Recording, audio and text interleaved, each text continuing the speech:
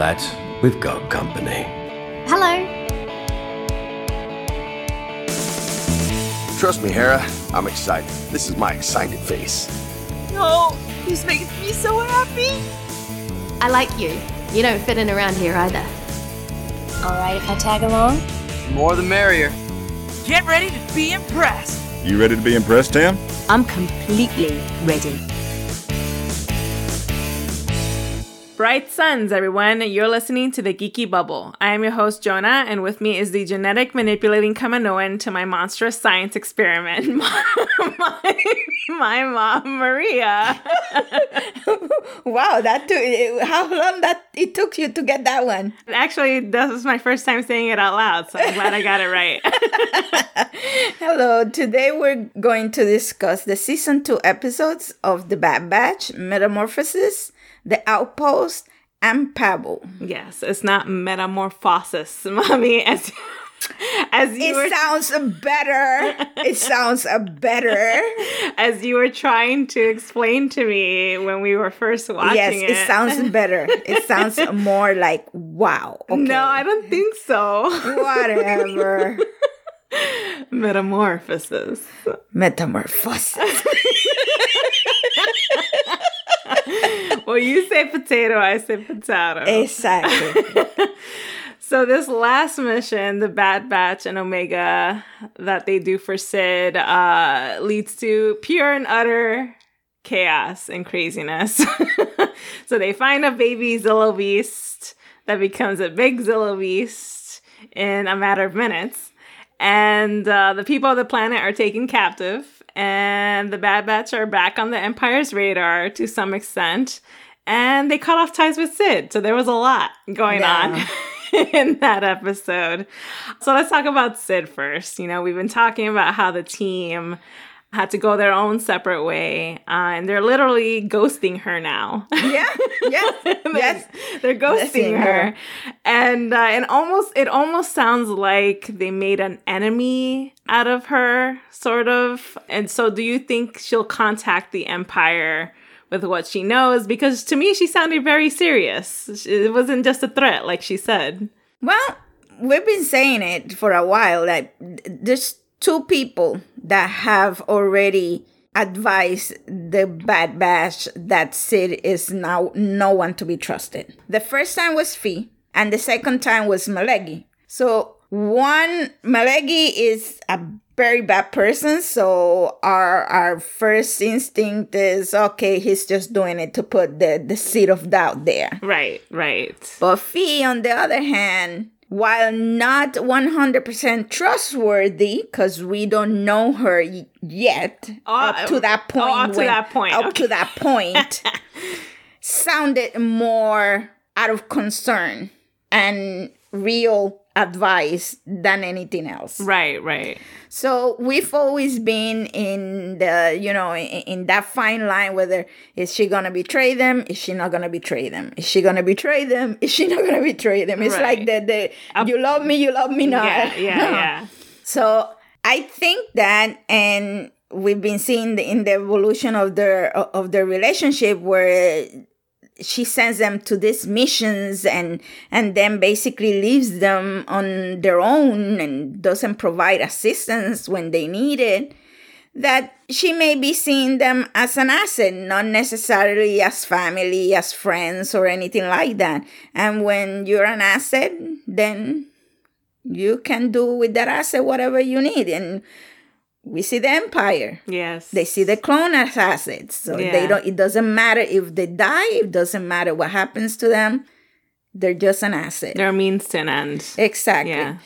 And I think that the clone has finally started seeing, especially Hunter, that this is not working out. This is not what we were looking for. This is not what we want to do for the rest of our lives. Right.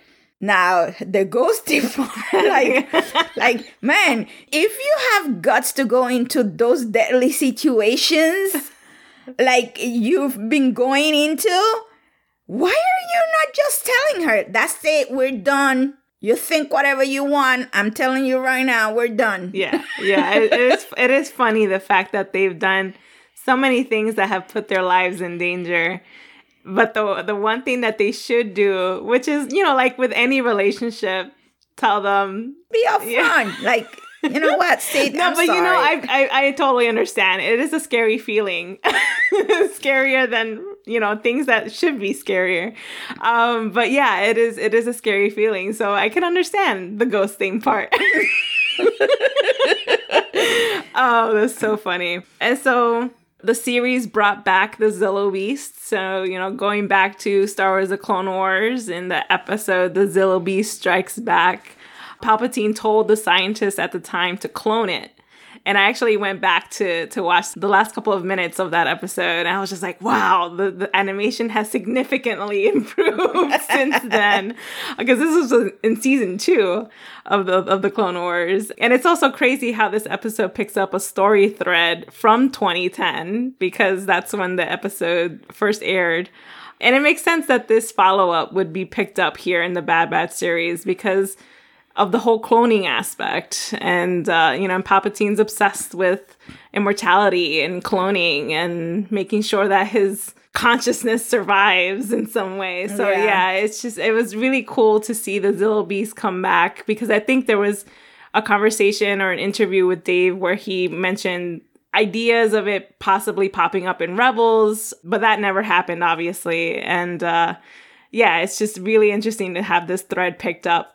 At the time this episode aired was last year, so 13 years later. So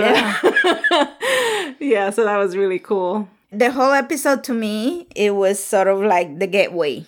Like, they needed to be in that particular danger, an enemy that they could not destroy. Oh, yeah. An enemy that they could not get away with. Because, in essence, let's face it, they really didn't get away from the Zillo Beast. No.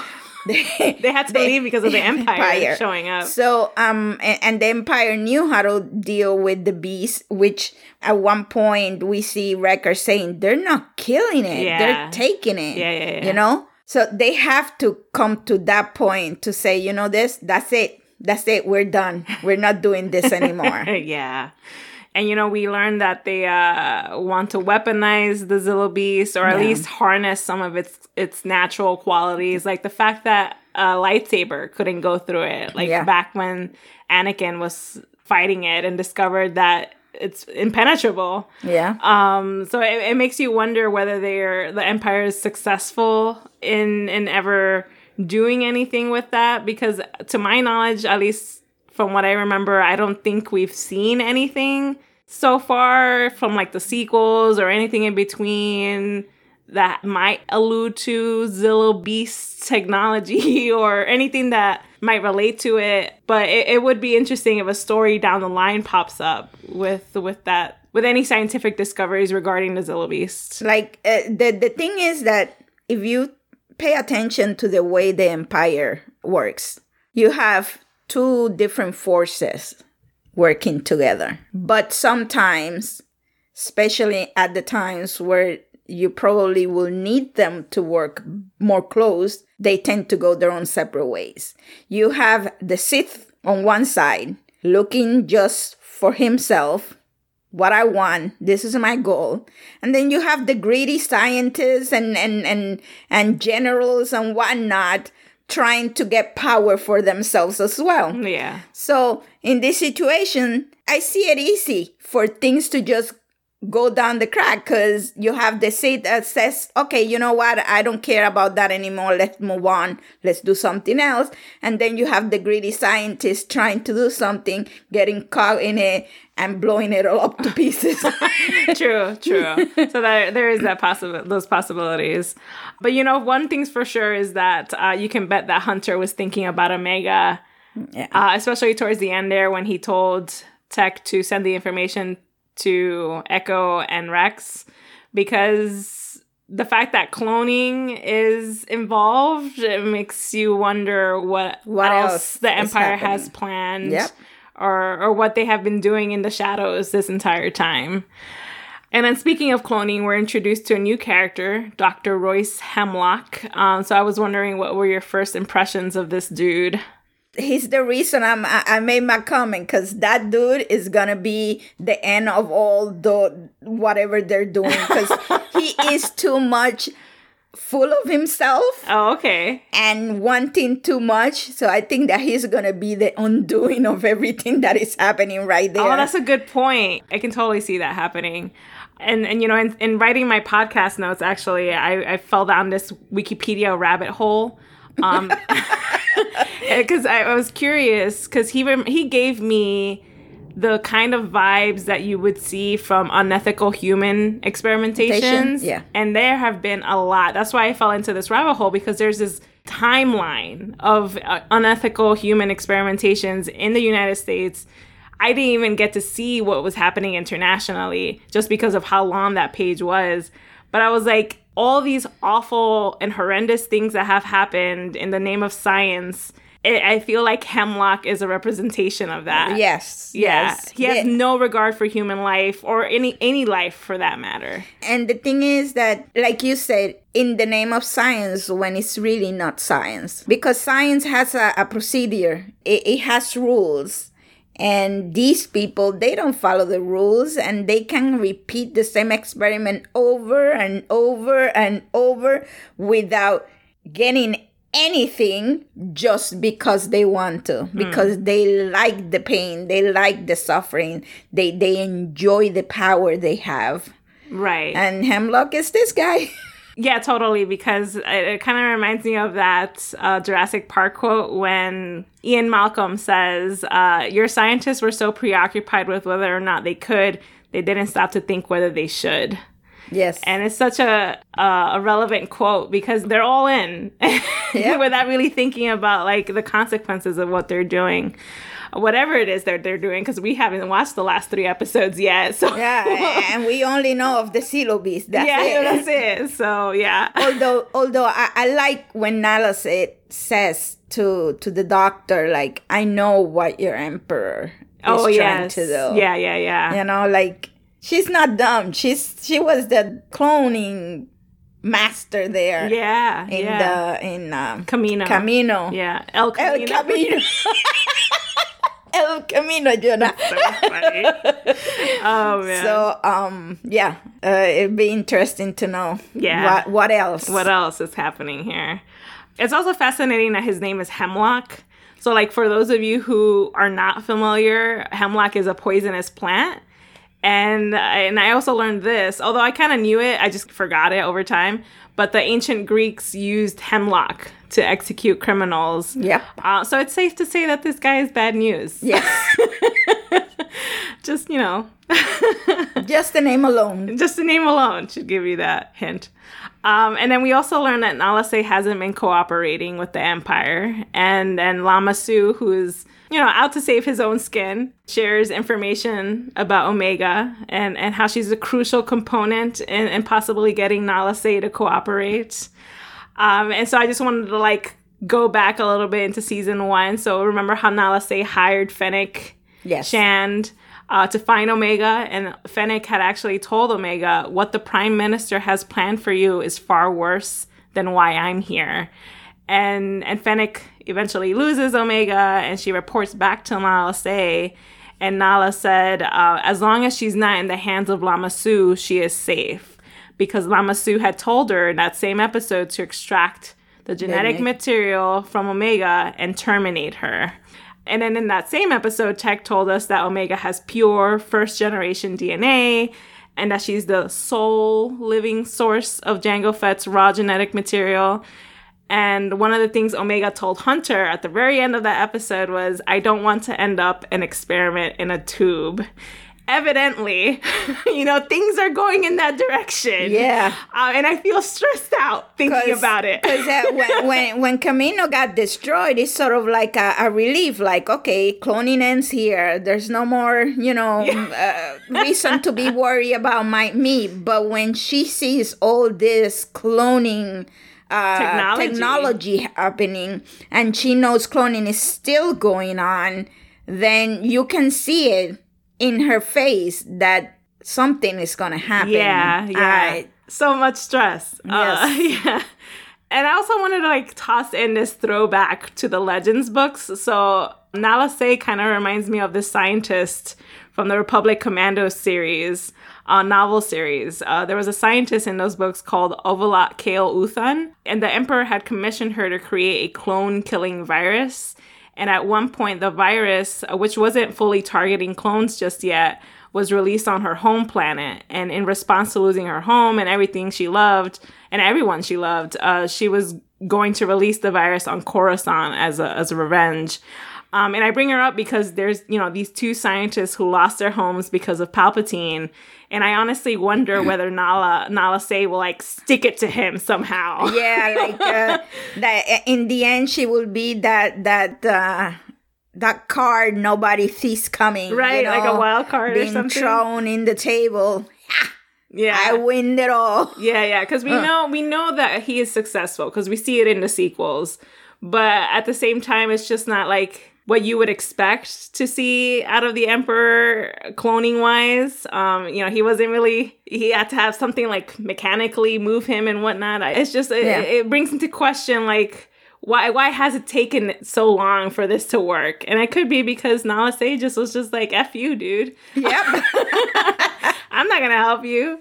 And that's why the process took much longer. And there were so many experiments and do-overs because the process was never really perfected. No. So yeah. Oh, and also in those books, Uthan was trying to find a way to reverse accelerated aging in clones. And I always wanted that aspect to be brought into canon because I want my clones to have lifespans that are longer than what they currently have. And I'm just like, can we focus on that?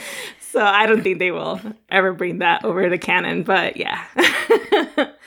Anyway, so going back to this mountain, Tantus, that's where Crosshair ends up going in the episode The Outpost. But before he gets there, he has this one last mission for the Empire. Yeah, I love... It is good to see Crosshair's evolution. Yes. Yes. From a member, an intricate part of Clone Force 99. Right. To no longer being and going his own way, staying with the Empire. Because a good soldier follows orders, And slowly seeing what following orders really means, what is happening out there, which he was told, or he was given indication that it will end up happening somehow to this point in Outpost. Yeah. I loved it. It was so great. And during this mission, he meets a clone trooper called Mayday, which is an interesting name for him since he emphasized how he would often request more reinforcements, resources, a mayday for help, if you will. But he never got it. And I love how we both had similar reactions to this episode because, we've been waiting and waiting for Crosshair to realize the truth, like snap out of it, Crosshair. That the Empire thinks of them as expendable pieces of equipment. And when he finally does realize it, it's just pure satisfaction. It's like, yes. Yes. And I love the bird or whatever it was. The vulture, the ice vulture. Just showing, sort of like a metaphor for either freedom or whatever it was. But it kept coming at those moments where he had to think. It kept coming. Yeah. So I wanted to talk a little bit about the vulture because according to Mayday, it's a survivor. So even in the harshest conditions, like Crosshair, who has been through the harshest conditions, still finds a way to survive. And I had to, look it up because I was curious, like what sort of scholarly articles out there talked about the symbolism behind the vulture. And I found this one article called Of Love and Loathing, the Role of the Vulture in Three Cultures, specifically ancient Greece, ancient Egypt, and Christianity. In one of the passages, there's a quote that was, the vulture's appearance in the sky is very ominous as it arrives when punishment is about to ensue. And then in some ancient civilizations, like in ancient Egypt, it was believed that the vulture symbolizes rebirth. So it's very cool that the Bad Batch would that the creators would use a vulture to represent this pivotal moment for him. Both sides of the moment, because it's the punishment, yes, and the rebirth. Yes, yeah. I was just like, oh, that's so brilliant. Yeah, that's brilliant. Don't you love things like that? I love it. I love to watch things like that. Like, yeah. Like you wouldn't think of it. You're just so concentrated in what's happening on the ground. You really don't see those things happening around. Yeah. And that's awesome. It's always great when they insert symbolism and all these other literary devices in there. It's awesome. One of my favorite details of this episode is how they had Crosshair in this post-Order 66 Imperial world working with a regular clone trooper, again, because the other time was with Cody. And I like this detail because when we first meet Crosshair in Star Wars The Clone Wars in the Bad Batch arc, the first thing we see him do is just have this like stare off with Jesse, who's one of the regular clones. And he says, we don't usually work with regs. And he flicks his toothpick, his toothpick at Jesse.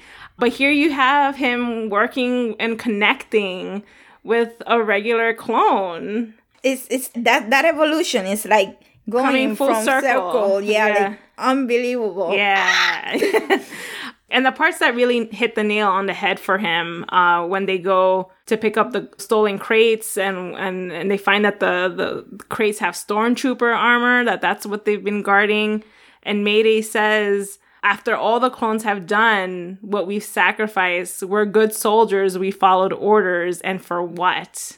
And that's one of the moments that really hits the nail on the head for him. And the other moment is when Lieutenant Nolan just lets Mayday die without medical assistance. And my question to you, though, is if Mayday hadn't died, let's just, put that out there. Like, if he hadn't died, do you think Crosshair would still be with the Empire?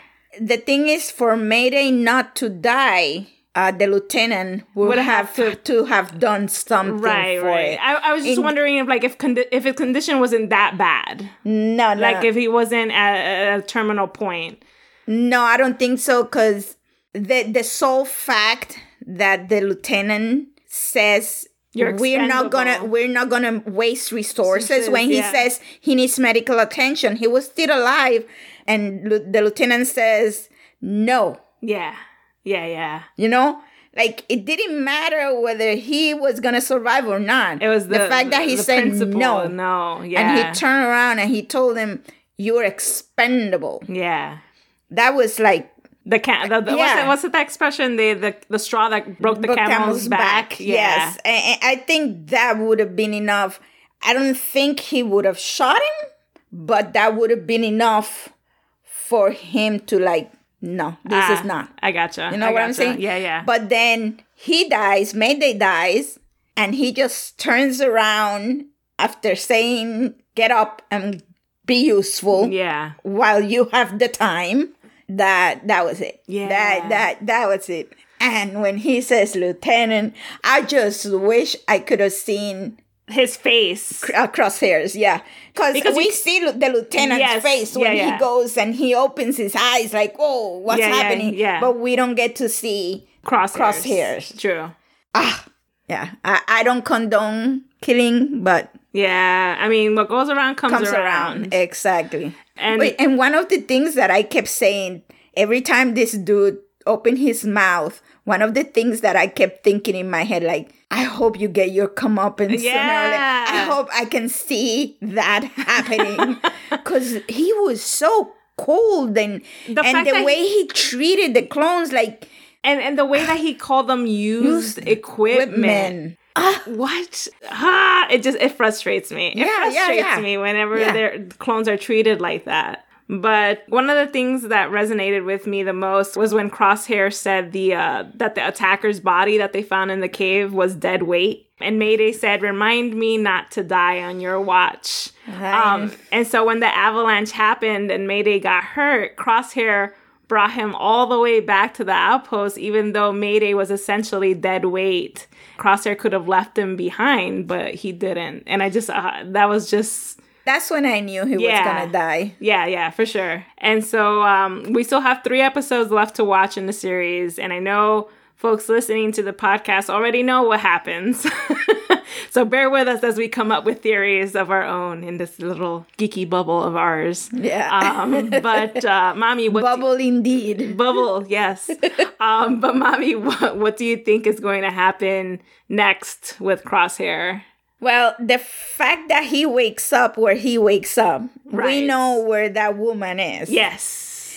And we know what happened in that mountain in terms of the minister being brought in. Yes. And Nalase being there, a prisoner. It's all coming together.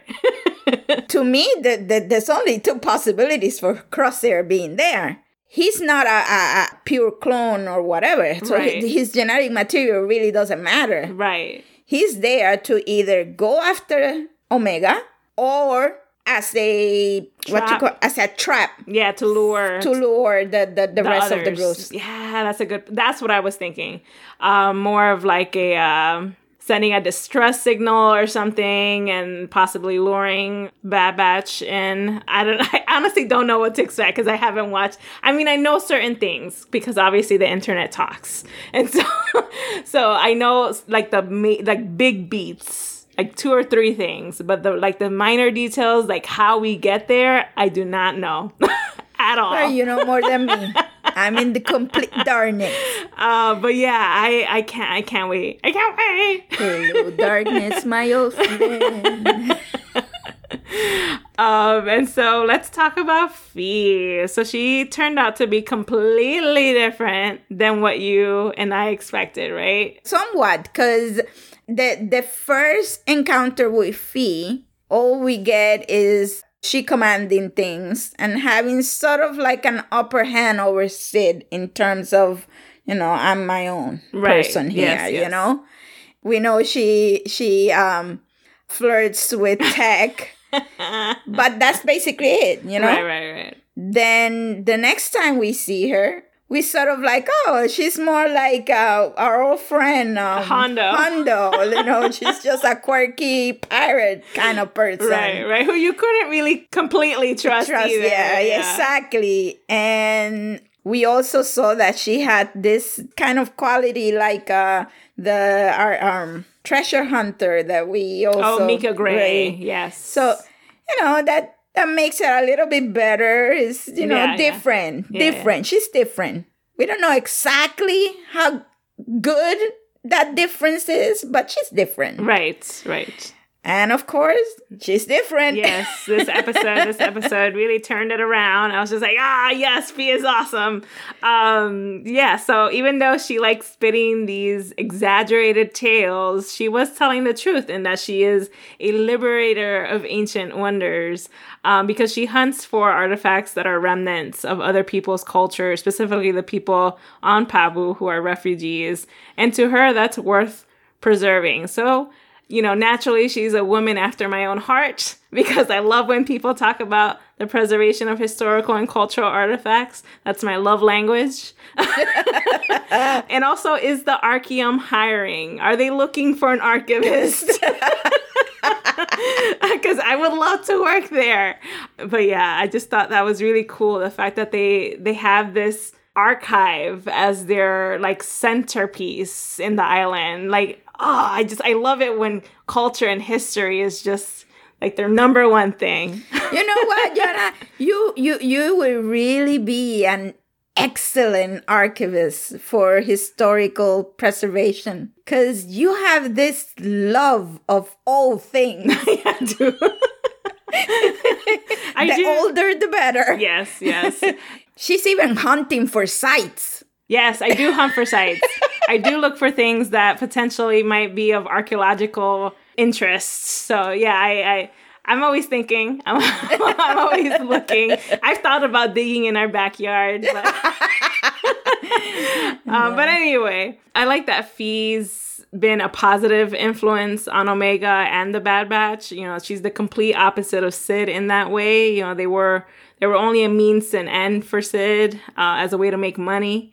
But Fee treats them like people. Yeah. And she understands that a place like Pabu could be beneficial to them, and especially to Omega, who is still very much a kid. She's taken a lot to to Omega, and we see why. Because there's this girl in Pabu who calls her Aunt Fee. Yeah, Aunt Fee, yeah. So she sees Omega and she sees a kid, and a kid needs love, and it needs attention, and it needs special surroundings for their development. Yeah, yeah.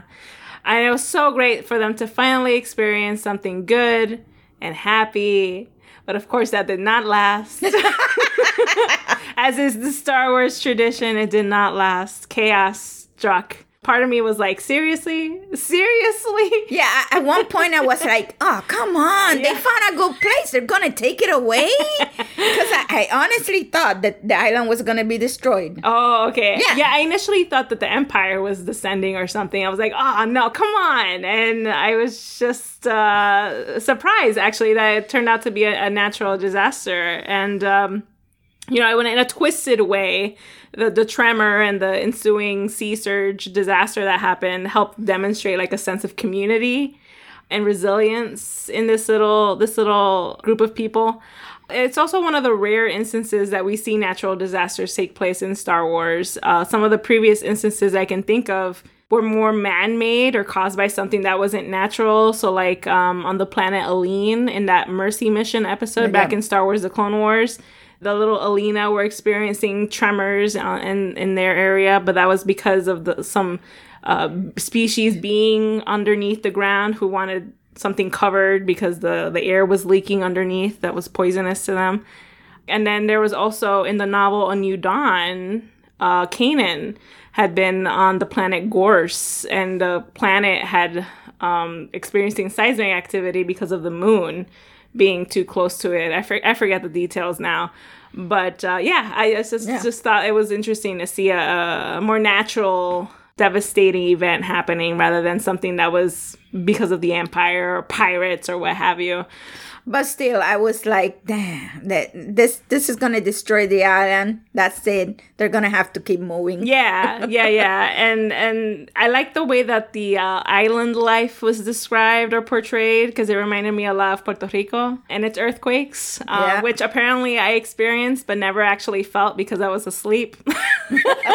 I was wondering whether you had any memories of earthquakes and other natural disasters. Oh, yeah. Not disasters themselves, because even though we had, as I was growing up, we had a few hurricanes pass right over where we lived, which is amazing. If you've never seen a hurricane come and the eye actually come over, and then what comes behind, it is destructive, it is frightening, but at the same time, it is so beautiful and so unbelievable, that clearness. Right. So I've experienced that.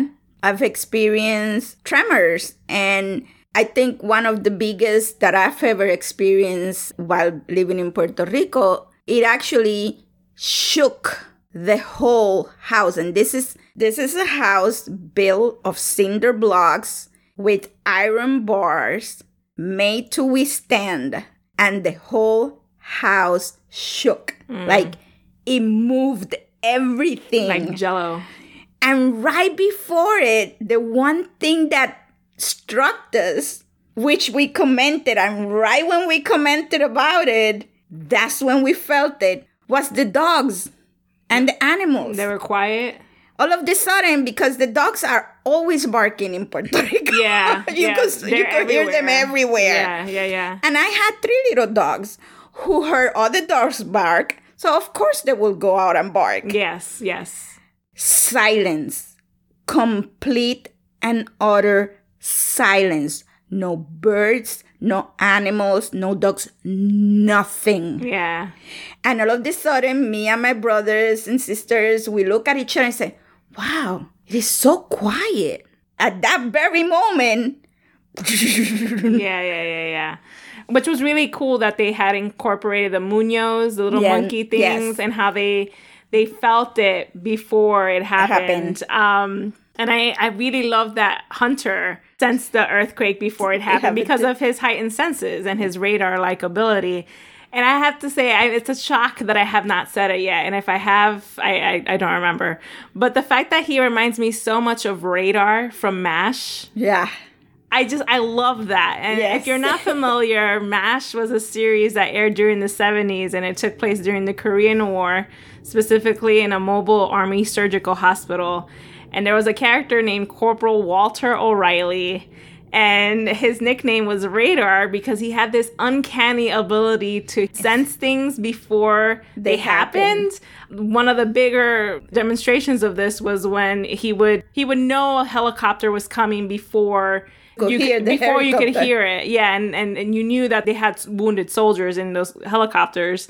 And one of the more comical instances was when Lieutenant Blake would call him to his office, but Radar would be there already. Yeah. so he'd go, Radar! And Radar's like right there next to him. I told you not to do that.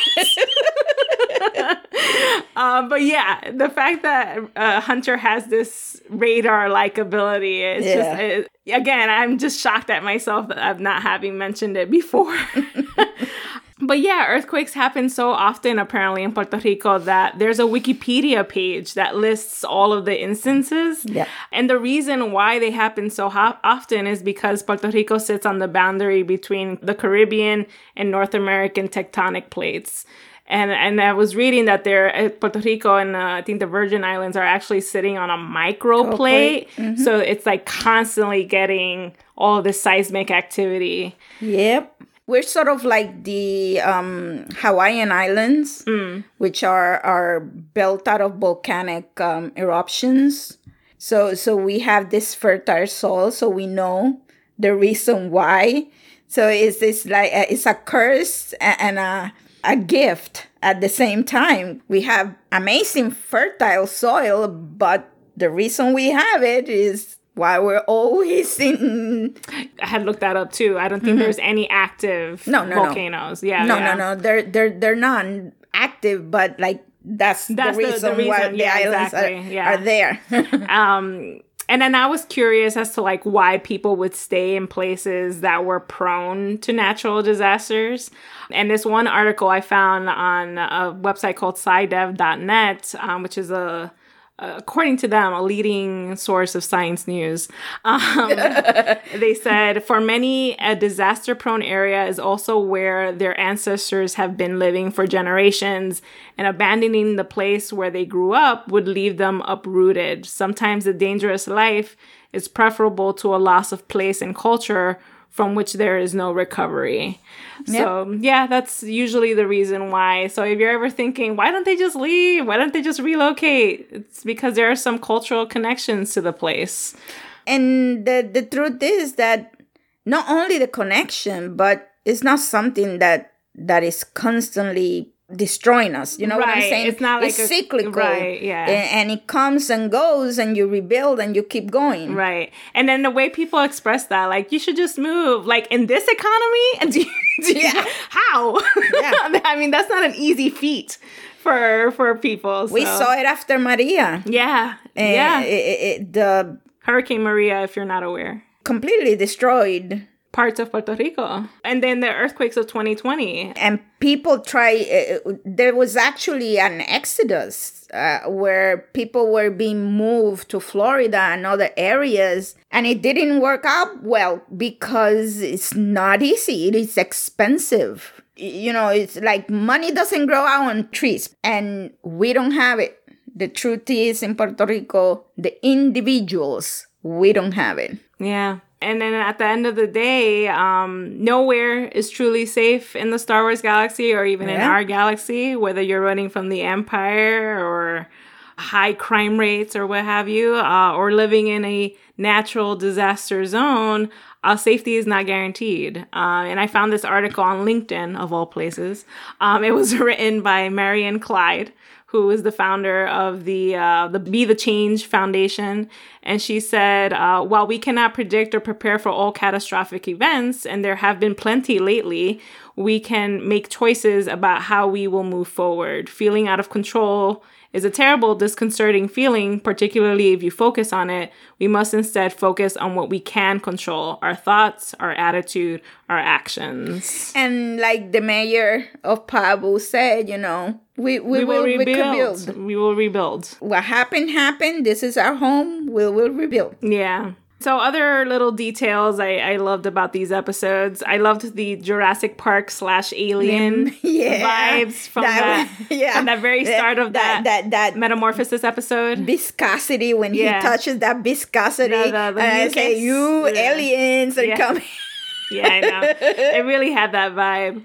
There's also that character Emery, who's one of the scientists at Mount Tantus. And I wonder whether she could be a potential ally, because I found it interesting that she told Crosshair, or do you prefer Crosshair? Like she was giving him an option to either use his designation or to use his name. And I found that very interesting. And I like how she looked at Nalase. Ah, yes. Right after the doctor just turned around and kept walking. Yeah. She just stayed there for a moment and she looked at Nalase. Yeah, I'm very curious like who this person could be, because she also has a Kiwi accent. So my immediate thought was like, oh my God, is she a clone? And I'm not that having this accent means that she has to be a clone, but it's an interesting choice of an accent. And honestly, I have no idea, but I'm curious. And the one thing is, she looked like Tech. Oh, I didn't even place the similarity. Like when Crosshair is opening his eyes like that, I swear that for a moment I thought he was going to say Tech. Because she has those goggles. Oh. And the way it's framed in her face. I gotcha. It looks just like Tech. So that's two things there. The accent. Yeah. And the goggles. Yeah, I was just like, who are you? I want to learn more. And then I love the detail of Tech playing a game with himself. Because it's the only time when it's a real challenge. I just love that. And the way that in the episode of Pabu, Wrecker is so like, oh, I'm full. Yeah. And Tech says, okay, I have to know this because this goes for the record. Yeah. But even right after he says, oh, I'm that too full, the dessert comes and, oh, yeah. Yeah. I've been there, my friend. But yeah, I totally see where people are coming from with the whole Tech and fee ship. I get it now. I get it, people. That moment where in the beginning of the episode where she goes one way to put the artifact in where it's supposed to be, and they're going to the other way. The way he looked at her. I know. I was like, oh my God. He's like, looking at her walking away. Yeah. Oh yeah. I was just like, what? Oh my God. But yeah, I totally see it now, and I want to find all the fan art and all the fanfic. Because I understand. I see it. But that's it. That's it for today's episode. Did you have any other comments regarding the episodes? Anything that was just like we didn't touch on or that stood out to you? That Fee and Tech relationship, and also Wrecker saying, I think you have competition. Oh, yeah. It was good. It was 3 good episodes, and even though they were not really connected directly to each other, there was still a thread. There was a thread going through all of them. Yeah, I love that. Yeah. It was really well done. And so next week we'll be discussing the last 3 episodes of season 2, Tipping Point, The Summit, and Plan 99. We'll also talk about the season 3 trailer because I can finally show it to mommy at that point. Yes, I will be allowed. Until next time, may the force be with you. Always.